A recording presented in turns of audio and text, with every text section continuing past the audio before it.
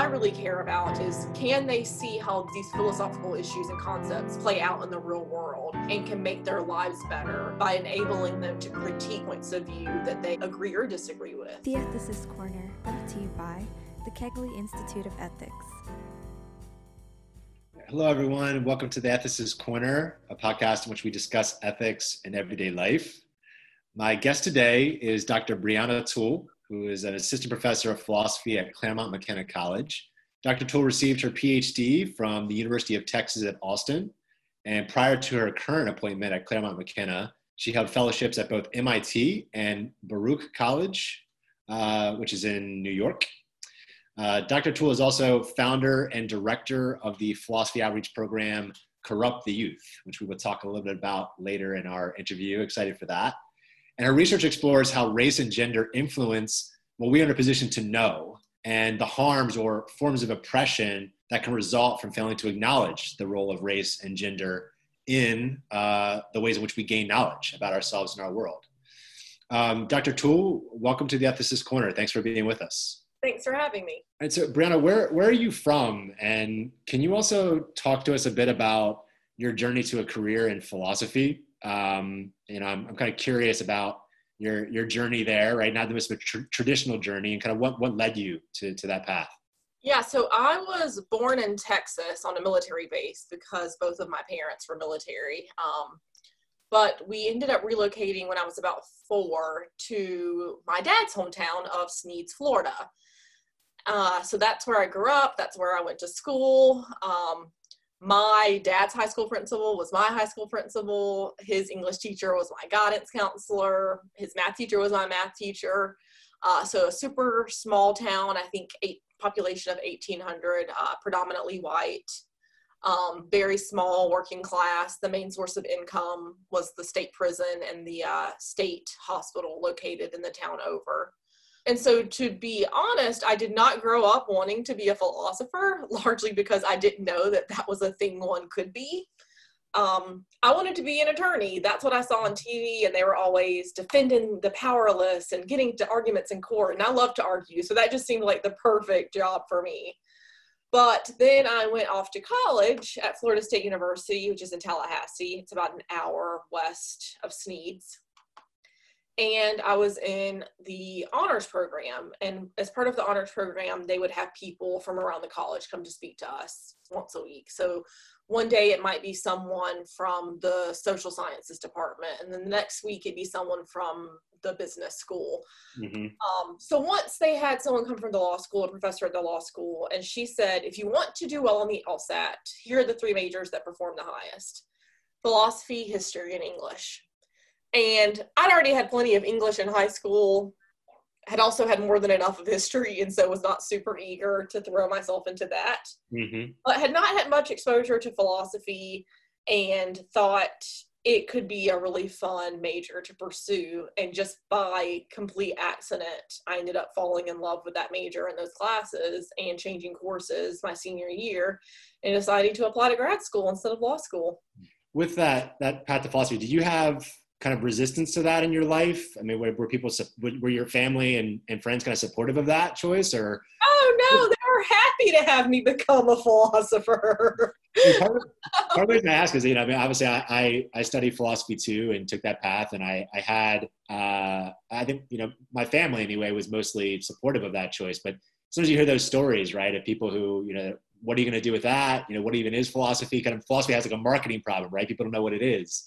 So it's kind of, those challenges kind of face students. And I talk to my undergrads about this a lot too, about, how you need to both educate people about what philosophy is, but also just be clear about what your passions are, right? Yeah. Honestly, my parents still don't know what you're supposed to do with a philosophy degree. So yeah. Nothing has changed in the 10 years since I graduated from college. Right. Yeah, they were very confused, very perplexed, extremely worried. I think when you're raised by working class parents who themselves are not really college educated or have very limited exposure to college, they view college as a path towards class advancement. And they could really obviously see that with law. you could become a lawyer. I could one day be a Supreme Court judge. There was the possibility of making lots of money and taking care of them in their old age. And that dissipated when I came home and said, hey, I've decided to be a philosophy major and to get a PhD. Those beautiful hopes and dreams sort of faded away. Yeah. To the background. Well, the good news is you're killing it in professional philosophy as far as I'm concerned. I mean, you're doing some of the most creative, interesting work I see out there. That's why I'm super excited to have you. For those, our listeners who don't know Dr. Toole's work, you're going to be able to hear some of it on October 15th when she gives a talk for the Kegley Institute via Zoom. And we'll talk about that talk a little bit more in a moment. But Briana, I know kind of an area of your work is broadly referred to as kind of standpoint epistemology. And I imagine a lot of people who aren't in philosophy, aren't working in this field, probably don't know what that term means. So can you say a bit about what the term standpoint epistemology means and why it matters? Yes, so standpoint epistemology, if I'm putting it in simple terms, is just the view that some features related to a person's social identity, so features like their sex or gender or class, might make a difference to what that individual is in a position to know. Now, there's a really straightforward sense in which this is just obvious, right? If you are raised by ornithologists, you're going to be brought up in a home where your parents are talking all the time about birds and how to distinguish birds based on their wingspan and their beak shape and the color of their plumage.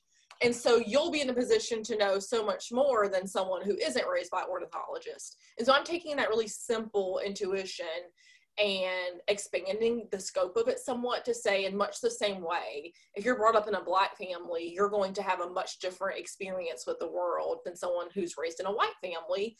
You will learn to be attentive to and to anticipate different facts about the world. And so you'll end up developing a different set of conceptual resources and a different knowledge base that allows you to engage with the world. Mm-hmm. So that's interesting. So can you give an example maybe of either, say, race or gender, and maybe kind of an example we face in the world where there might be differential understanding based on someone's social identity? So let me give a really innocuous example first, because I think whenever you talk about race or gender, people's alarm bells go off because these conversations can be so hard to have and so deeply personal. So when I teach, especially having lived in New York last year, the example that I like to use is of the subway system. So when I lived in New York, I lived in Bed-Stuy, but I worked at Baruch College, which is in Manhattan. So I had to take the subway from Brooklyn to Manhattan. It's about a 45-minute train ride. And my route was best done by switching trains 3 times.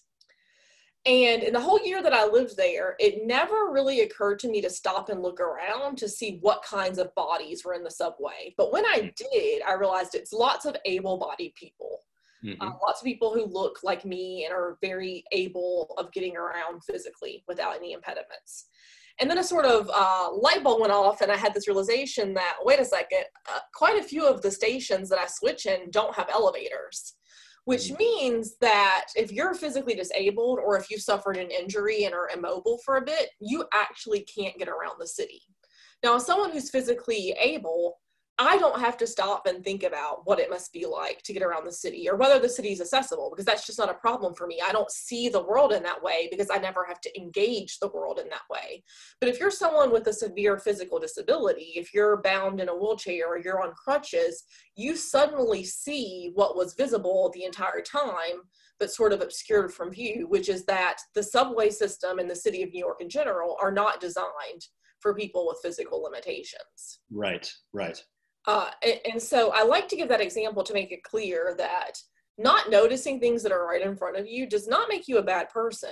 It makes you a person who's been conditioned to see the world in a certain way. Right. That's a really helpful example. And so, so do you think that applies to things like some of the problems we're facing in really kind of felt ways right now, like issues and concerns around police brutality, sexual harassment, other forms of discrimination? Do you think the example you're giving about the subways, does that track on to why some persons or people might be more or less able to recognize those problems or at least understand them initially? How do you think that plays into some of these issues? I think it's pretty fundamental to understanding major conflicts and disagreements that we're seeing currently about the extent to which COVID is dangerous, to which police brutality is really an issue, debates about whether we should defund and abolish the police turn on whether you think and to what extent you think police brutality is actually an issue. And so in the same way that as a physically able person, I don't have to engage the world from the perspective of someone who's not physically able. If you are embodied as white or you are passively white and so you get those privileges, then it is very easy to think the issues of police brutality are blown up beyond proportion.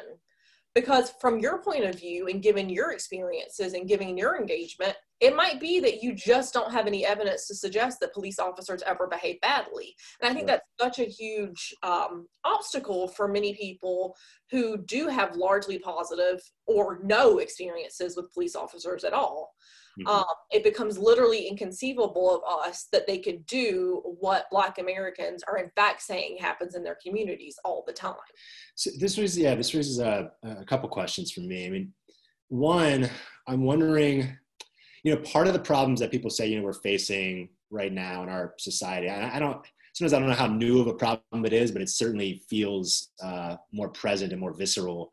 This idea of like polarization, this idea of kind of like strong divisions on central political and community issues, policing issues included, issues relating to historical monument and statue removal. We go on and on about these issues that we're debating right in our society right now. When you're talking about this idea that we know different things based on our different experiences, which is connected in some way to our social identities, say as man, woman, Black, white, disabled, able-bodied, however we want to talk about that.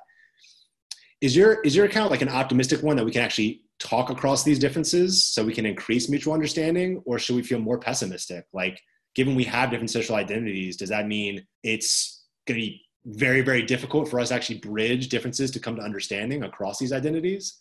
How do you think about that? Because that's obviously a central need right now, right, for us to move forward as a society.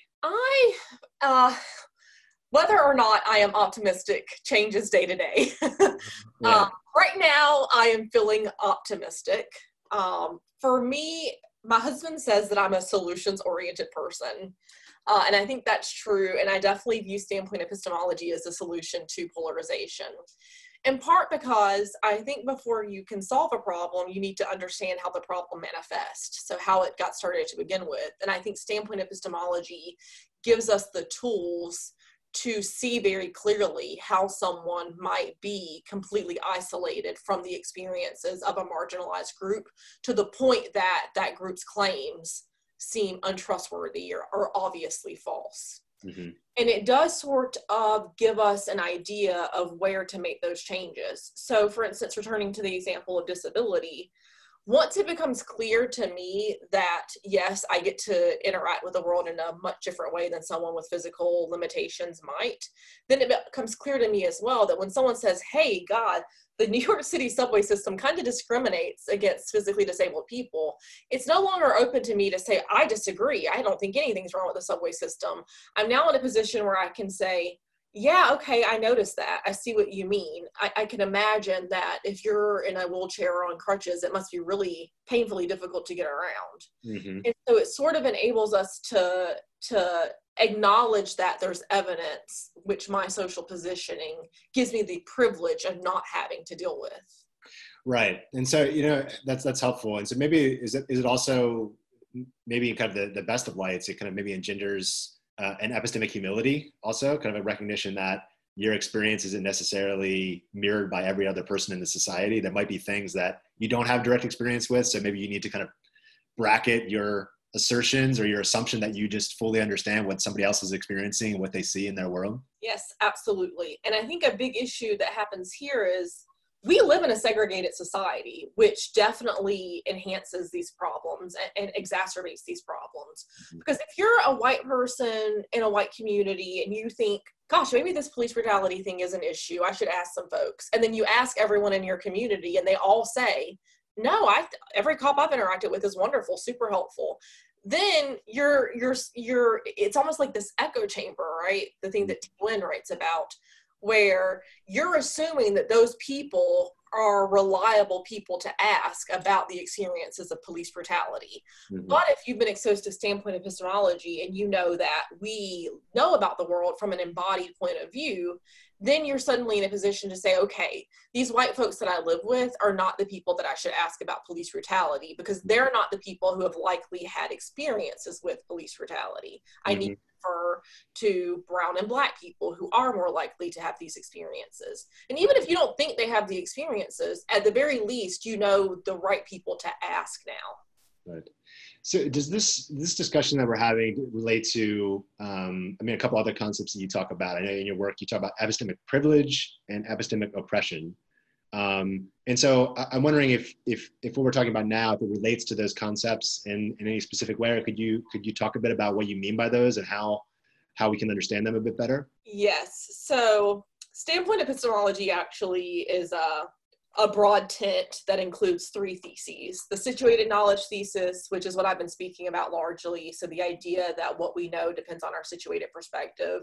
The achievement thesis, which I largely set aside in my work. And the epistemic privilege thesis, which says that some situated perspectives are better or more objective or have some sort of epistemic advantage. Now, that's the most controversial claim the standpoint theorist defends, and it's the one that I'm really committed to defending in my work currently. But yes, it's the idea that someone who is subject to oppression is an epistemic superior with respect to questions about that oppression. So if you want to know about discrimination in schools, you need to ask someone who's been discriminated against in schools, right. Not a superintendent, right, who's not likely to have the experiences from the perspective of a student. Right. And so it is this acknowledgement that people who are placed in certain ways are just going to have much, much, much more information and much more accurate information about a certain state of affairs. Okay, that's helpful. Thank you. So on October 15th, for the Kegley Institute of Ethics, you're going to be giving a talk titled, "You Took the Words Right Out of My Mouth, Why Some Words Don't Belong to You," which is a fantastic title. I've had actually a lot of people ask me about it. They're intrigued by the title alone. Okay. So can you talk to us about, maybe give us a teaser on what you're planning on talking about that evening? Yes, so I think that there are some words, some bits of language, some slogans that are created for us by us. So FUBU. Okay. And those words have a special place within our communities and should not be taken by people outside of the community. So basically what I'm going to be discussing is what I call hermeneutical theft or conceptual or rhetorical theft. Mm-hmm. So when marginalized communities literally create some word or phrase or slogan that's meant to give a special expression to the unique experiences that we face as members of that community.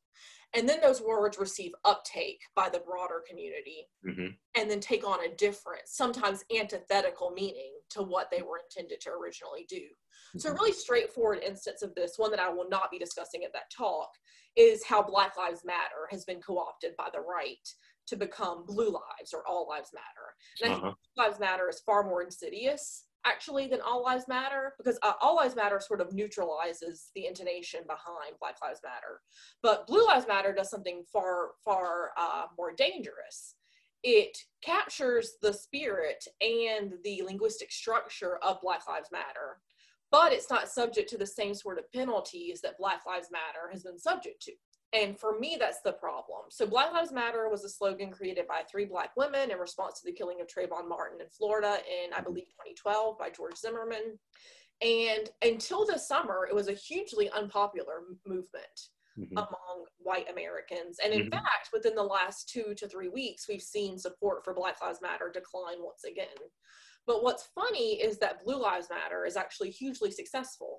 They've managed to raise a ton of money. They've effectively gotten petitions, at least in Louisiana, to treat killing a police officer as a hate crime, which means that if you're a member of the KKK and you killed a Black person, your crime is treated the exact same as if you accidentally killed a police officer with no malice aforethought. Which means those as comparable crimes. Mm-hmm. And so what I want to think about is the harm that's posed when we fail to recognize that just like culture, certain bits of language belong to certain communities, and you just can't take those pieces of language.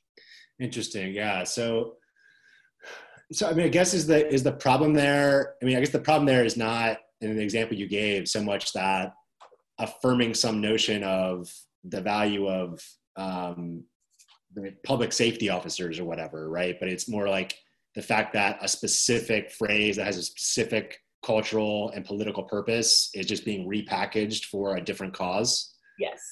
Okay. Right. In particular, what I discuss in the paper on which this talk is based is that Miranda Fricker, in her discussion of epistemic injustice, talks about hermeneutical injustices.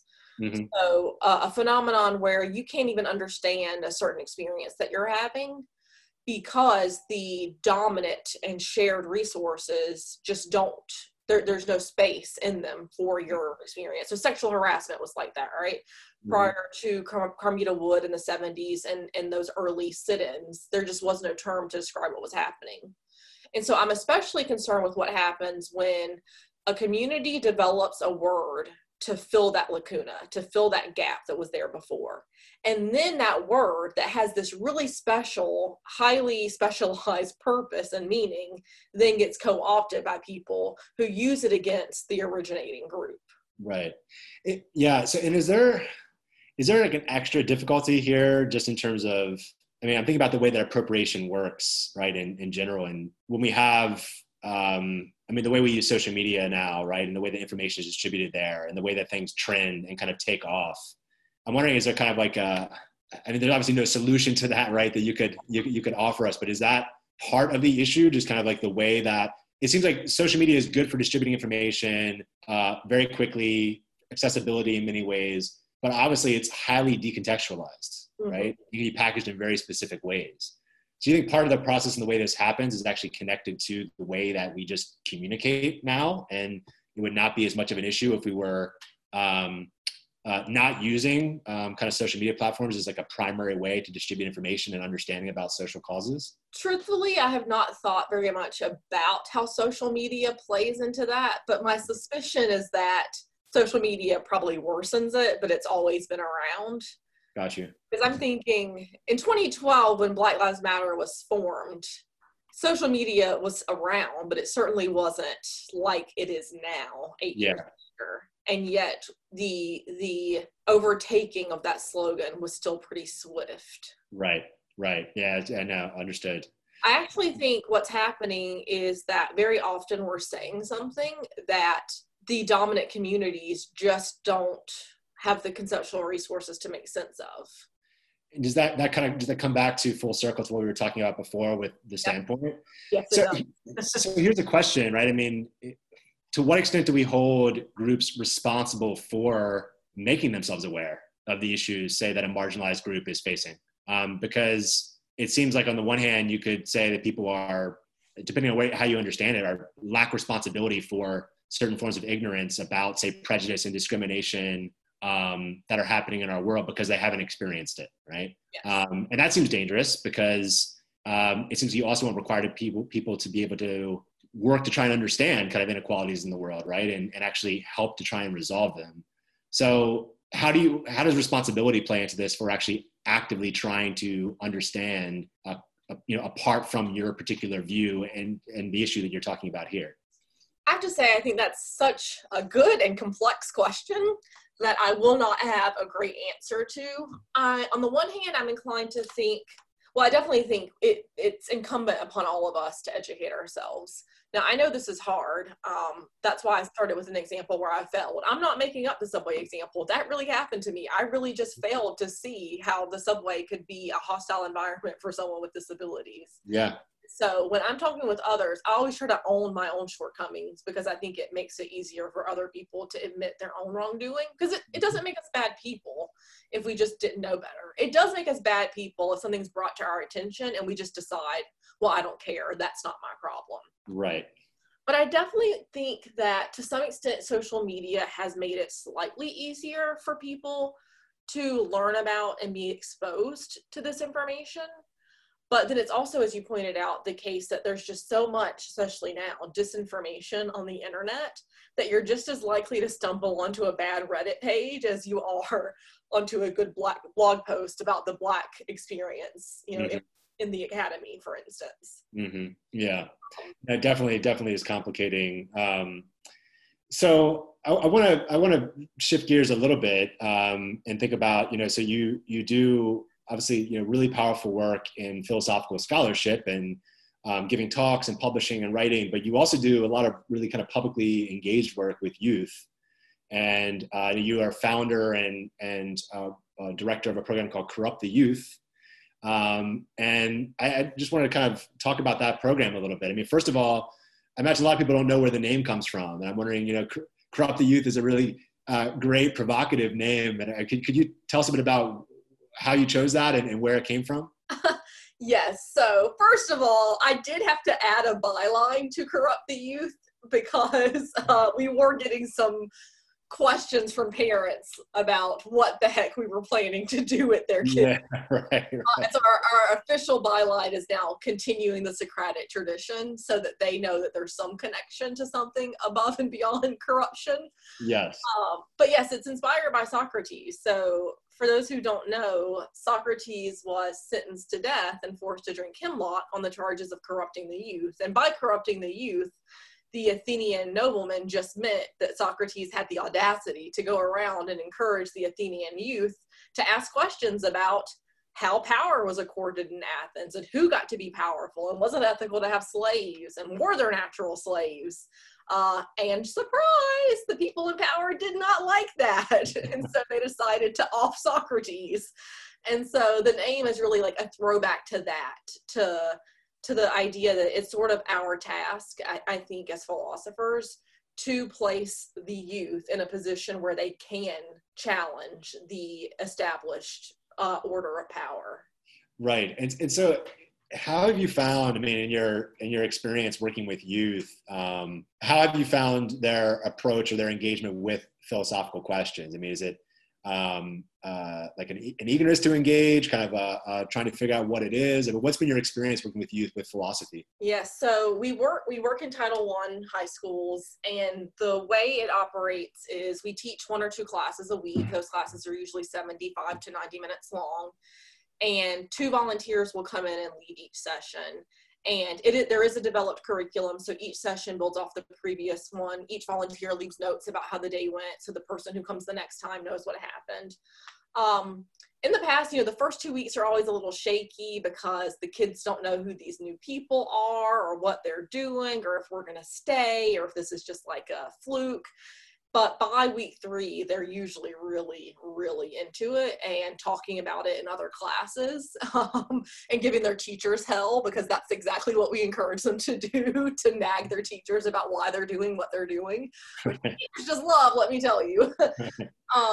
But one of the things that's unique about our program, and this is somewhat controversial about the program too, I know from skimming the Reddit boards, but we are a social justice-based philosophy program. Interesting. And that does not mean that we advocate for a particular view. My job is not to, nor is my interest to, indoctrinate these kids.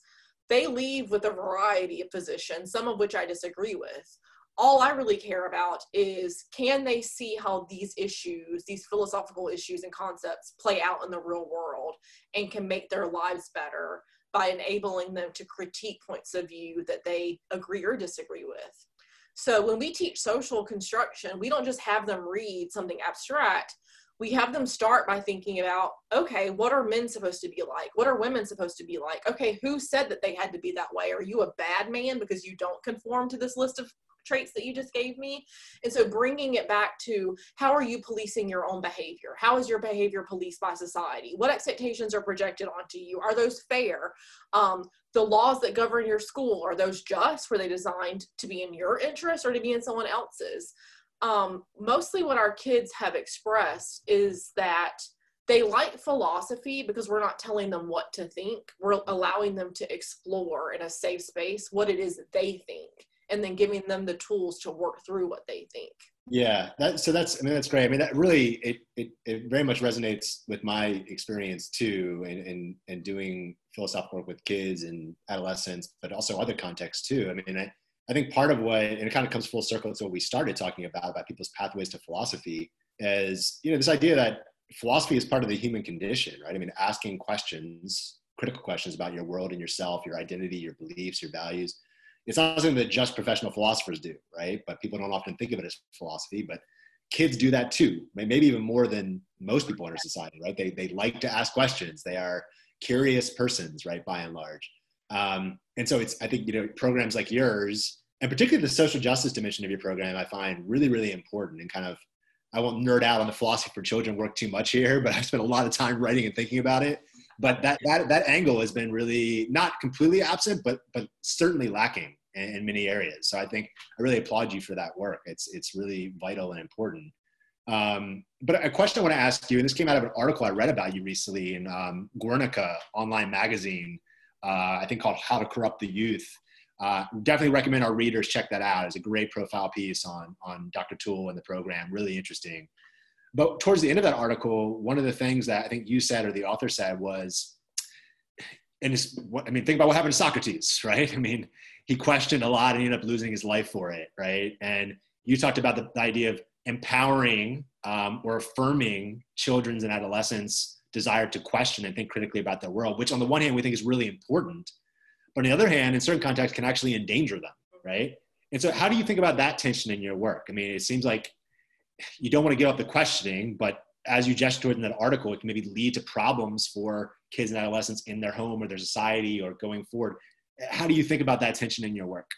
Yes, I do recall the part you're mentioning in that profile. And the truth is I do really worry about that, because not every kid is going to find themselves in an environment where their critiques are welcomed or invited or understood. Mm-hmm. But again, with that piece of advice, right, that you asked me to give, the things I can control and the things I can't control. And I can't control where they go or what happens to them once they leave the program. But what I can control is, as long as they're in the program, making sure that we're actually doing what's right by them as educators. And so that's not just informed by my point of view about what philosophy is, but about how American education ought to work. Mm-hmm. So I don't know if you know, but I did teach for America for 2 years before I came to grad school. And so I too think, and I married an educator, and so I think a lot about how education actually functions and how it ought to function. Yeah. And there's this book, I'm going to forget the author, but the name of the book is Literacy with an Attitude. And there's a chapter in this book called A Distinctively Un-American Idea. And it talks about how you can actually break schools up by classes. So you have executive elite schools, which are like the upper crust sort of boarding schools in the Swiss Alps and in New York. And then you've got your affluent, but not super rich schools. And you've got middle class and working class. So I went to a working class school. Mm-hmm.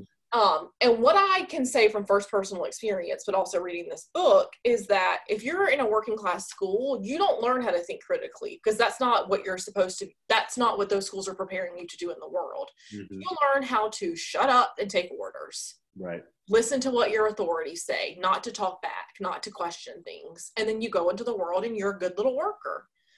And I just think that's fundamentally unjust, which is why we prioritize working in Title I schools, and especially giving those kids the power to talk back, to push back, to resist. Yeah. Because I just don't think that they ought to be condemned to a certain life or a certain class because they happen to end up in the wrong kind of school.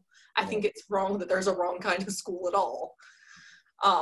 And so it's like I'm willing to do something a little dangerous now, I suppose, to avoid something worse later on. Understood. Yeah, and well said. And what are kind of some future ambitions for the program? Do you have kind of plans moving forward? I know I always see a lot of interesting stuff on your website, but any highlights?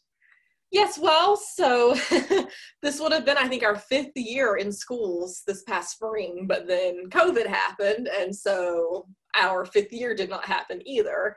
And so we've been exploring new ways of delivering content with that in mind. And so the thing we've been working on lately is our digital media initiative, which just brings philosophy and the humanities generally into people's homes in ways that are like digestible and bite-sized. So for instance, we released a really short 2-minute video over the summer about 2 views of police brutality and just like how people might approach police brutality differently. And to do so, we use the idea of the blue and black / white and gold dress. Mm-hmm. We are also working currently on 2 new videos about whether or not you're obligated to follow unjust laws. Interesting. And so it's set up as this debate between a brother and sister who are both Black, but one thinks you have to follow the law no matter what, and another thinks, you don't have to follow unjust laws. And so trying to mirror how these conversations could happen in the real world if you were like at home with your uncles for Thanksgiving dinner. We're planning to halt growth for now because I really want to focus on cultivating our existing chapters. But as far as like our 10 years down the road, big picture aspirations, wink, wink to all of the rich people out there listening who are looking for something to donate to, I would love to offer a free summer camp every summer. So we did one in 2019. We had 19 students. It was completely free for the kids. They lived on campus for 2 weeks. Their meals were provided, transportation was provided, everything was taken care of. And you could really see how like I hate using that kind of language, it's TFA language, but you could see what a transformative experience it was for them. And we had so many students who are in college at UT now who have since written to say, yeah, I don't think I could have done this without being in your program first.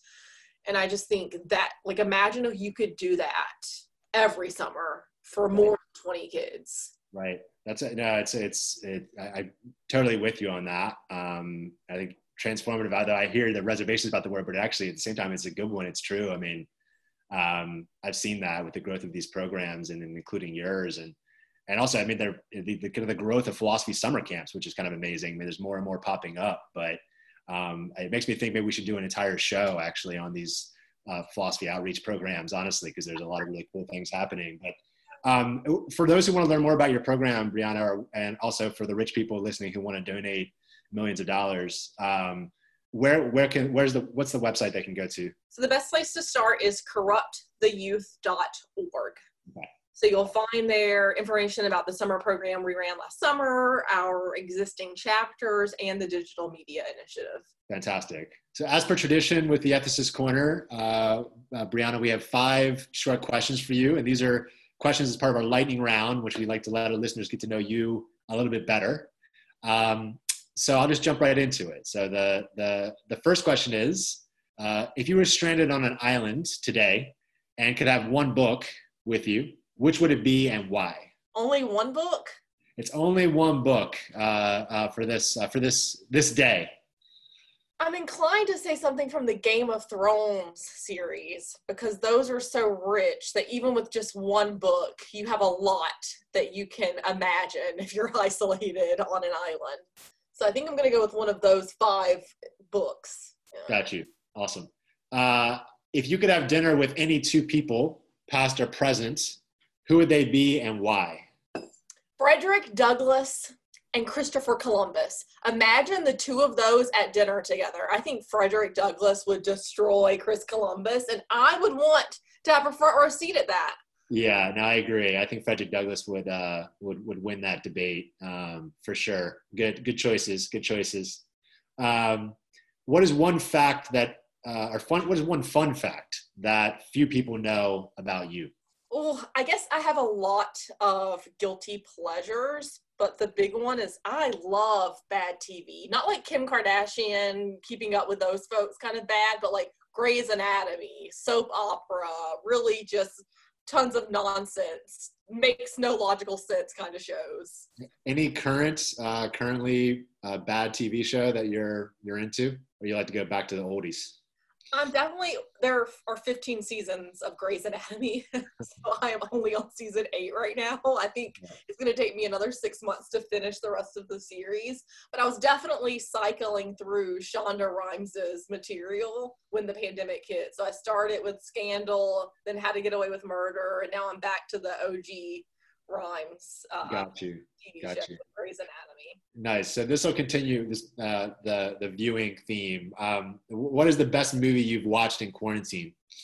Oh, Shirley with Elizabeth Moss. It's based on what is her name? The woman who wrote The Lottery, Shirley Jackson, I think is it. Huh. Okay. I had not heard about that one. That's But good. it's sort of a reimagined audio bibliographical film about her life. It's very cool. And Elizabeth Nice. Moss does a beautiful job acting.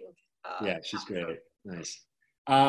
Okay. And last but not least, what is one of the best pieces of advice you've received in your life? That's a tough one. Lightning round questions are hard. um, the best piece of advice I've ever been given. I honestly just don't know. Or like one good piece of advice, not necessarily the best of all time.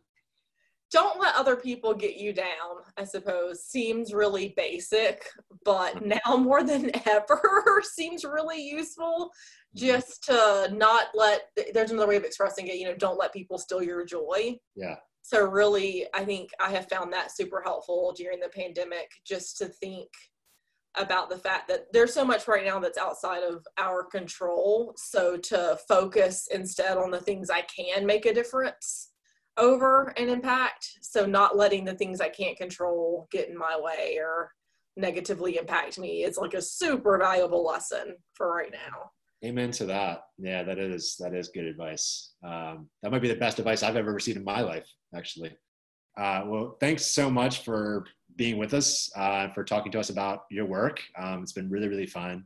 And we're super excited to host you on October 15th at 6 p.m. Pacific. Do it. Yay.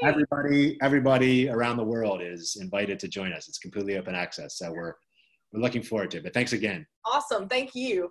Thanks for listening to the Ethicist Corner podcast, a production of the Kegley Institute of Ethics. To hear future episodes, follow us on Spotify, SoundCloud, Apple Podcasts, or iHeartRadio. Please join us on Thursday, October 15th at 6 p.m. Pacific Time for Dr. Briana Toole's Kegley Institute lecture, You Took the Words Right Out of My Mouth, Why Some Words Don't Belong to You.